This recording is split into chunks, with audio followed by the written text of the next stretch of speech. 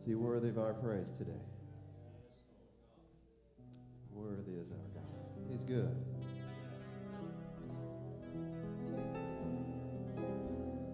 Lord, you are good and your mercy endureth forever. Lord, you are good and your mercy endureth forever. People from every nation, from generation to generation, we worship you. Hallelujah, hallelujah, we worship you.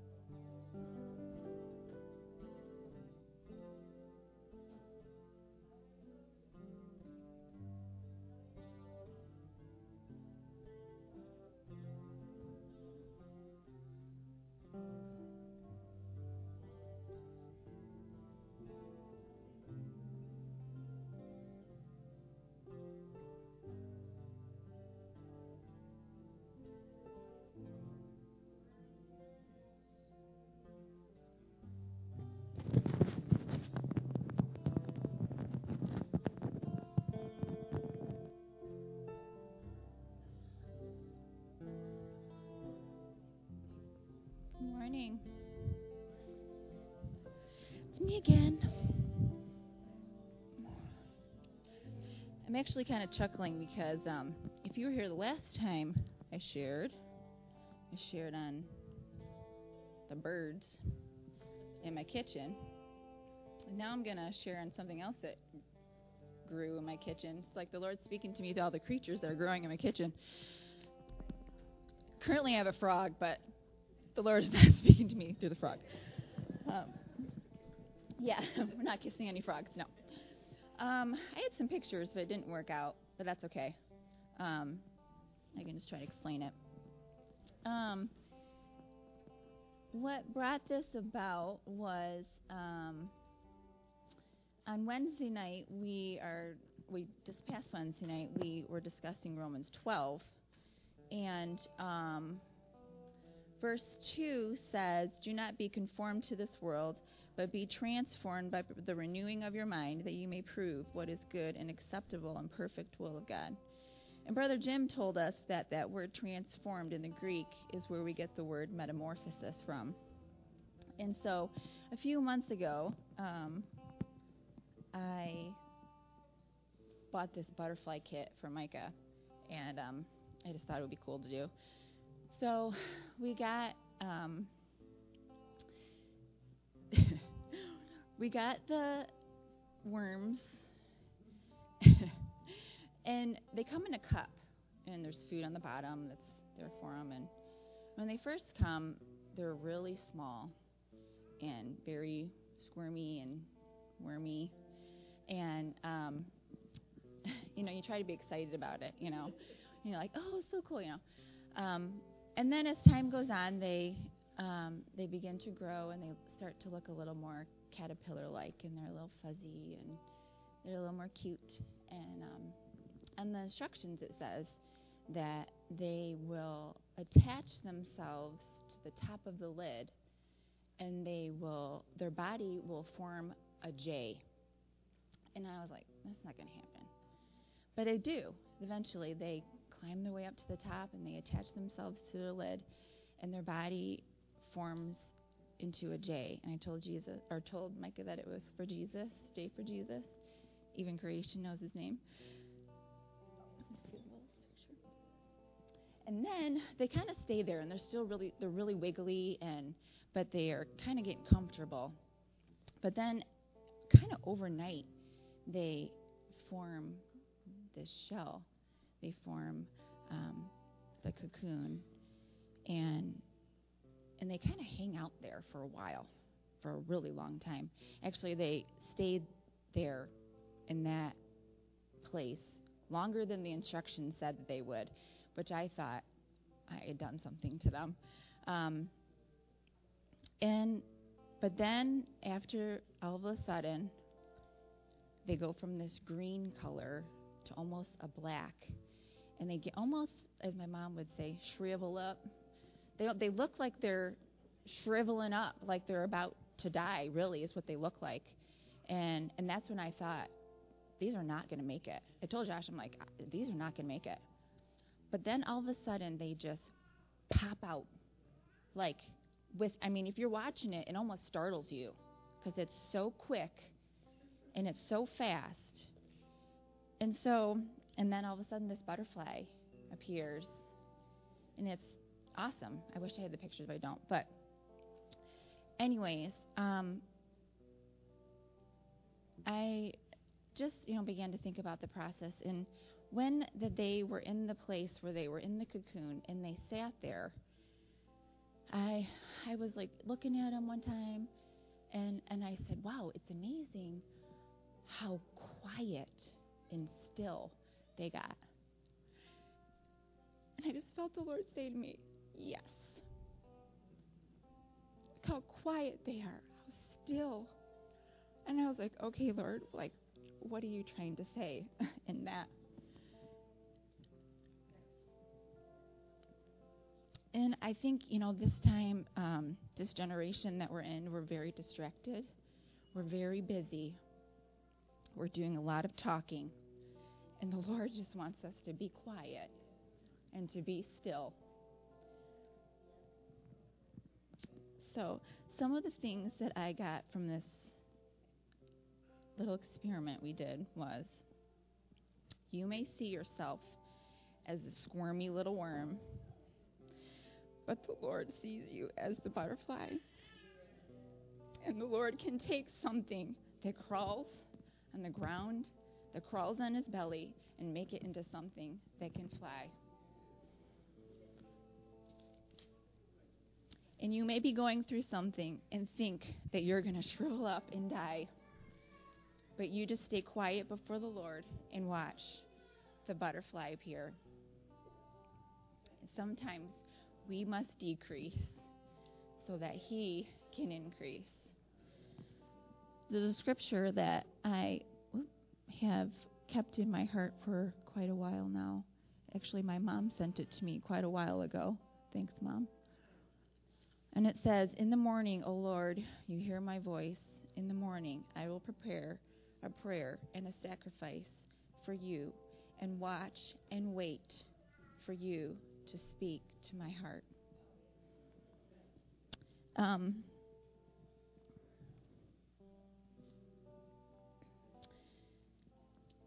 Something personal.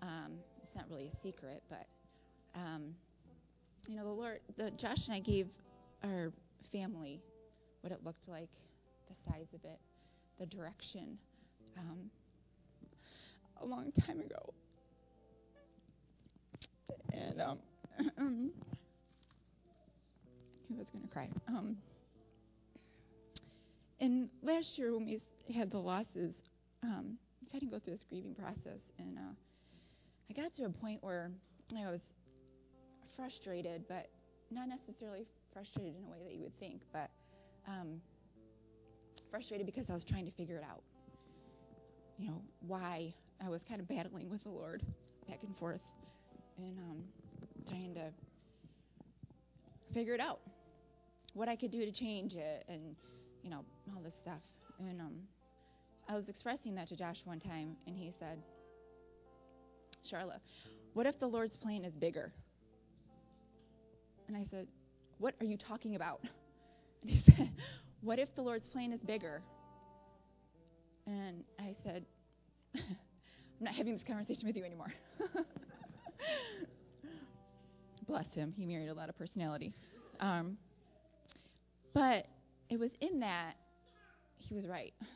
It helped me because I said, "Okay, Lord, I'm no longer going to battle you anymore. I'm no longer going to figure it out. I'm just going to stay here, and I'm going to be quiet. And I'm going to be still." And whatever that means, and what ends up happening is that my focus changed. I'm no longer trying to figure it out. I am actually appreciate where we are even more. And if nothing ever changes, we're happy with that. And if the Lord, decides to bless us, that's great too, in whatever way. But my heart changed in that. And I think sometimes when you get quiet and you get still, the Lord puts his finger on things. This right here, maybe we need to change that. Or this right here, let me put my healing salve on that. Or this right here, maybe your focus will change into something, that's even greater, So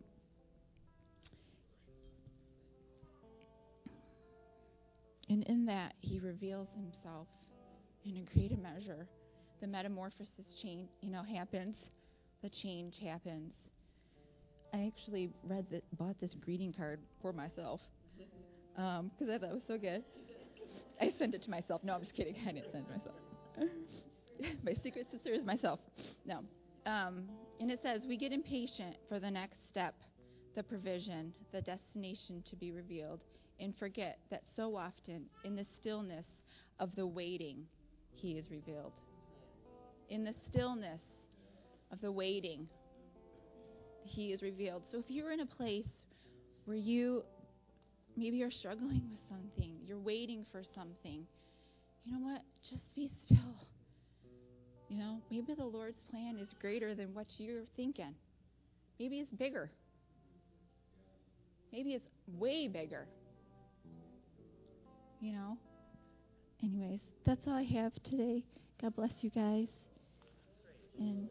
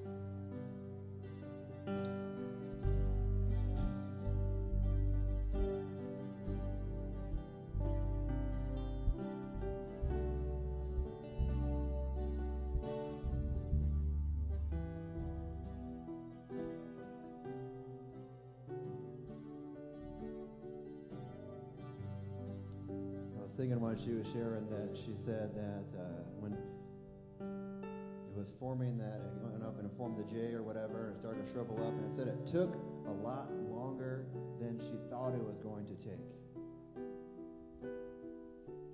How many of us are in a situation, whatever the Lord is bringing a change in our lives, it's taken a lot longer than we thought.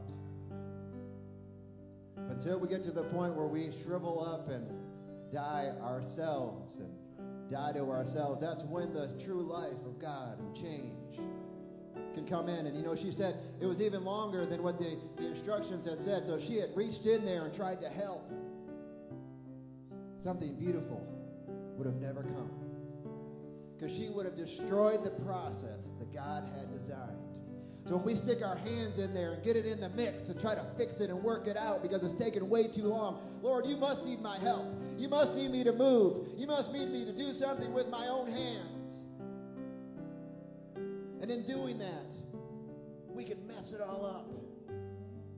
And through all of that, we might not even see the light that is coming on the back end of that. So we put our trust in the Lord, because He is our cornerstone, where everything is measured. It goes back to Him, because He is Lord of all.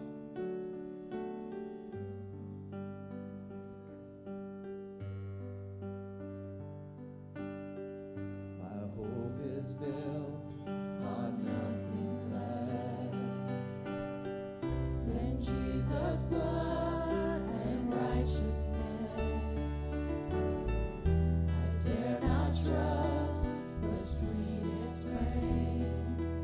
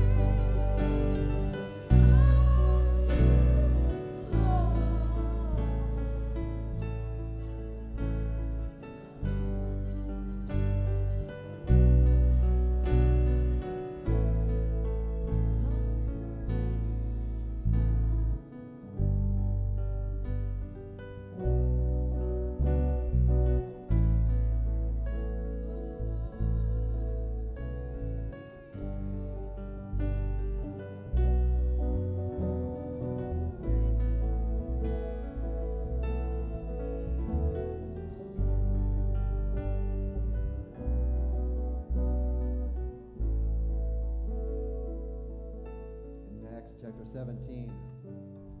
Paul was in Athens speaking to the Greeks. Went and he saw all these different gods that they had. They even had a statue to the unknown God, just in case there was one that we didn't cover in all of our other ones. We got one of the sky and one of the suns and the stars and the moon and everything. And just in case there's one that we haven't worshipped yet, we're going to build an altar to the unknown God. Well, that's all Paul needed. So he spoke directly to that one. He said, because there is one that you don't know. There's one that you can't see. It says in verse 23 here, therefore the one whom you worship without knowing. You're worshiping him right now. You don't even know it yet. Him I proclaim to you. God who made the world and everything in it, since he is the Lord of heaven and earth, does not dwell in a temple made with man's hands. And that word hands there means skill. He doesn't dwell in a temple that's built by our skills. Nor is he worshipped with man's hands. And that's a different word which means power. So he doesn't dwell in a temple that's made with our hands. And he's not worshipped by our power. But he's worshipped by our submission. And saying, Lord, we can lift our hands, yes. And say, Lord, we give it all to you. It's not on our own strength. Nor is he worshipped with man's hands as though he needed anything, since he gives to all life, breath, and all things. Which is why it's his breath that he gave. So we give it back to him. It says in Luke that if we don't worship, the stones will cry out. I've said it many times, but no rock's going to take my place. I'll make sure the adoration to my King is continually being raised to his throne. To give him all the glory and honor that he deserves, just like we prayed before service. Because he's so great.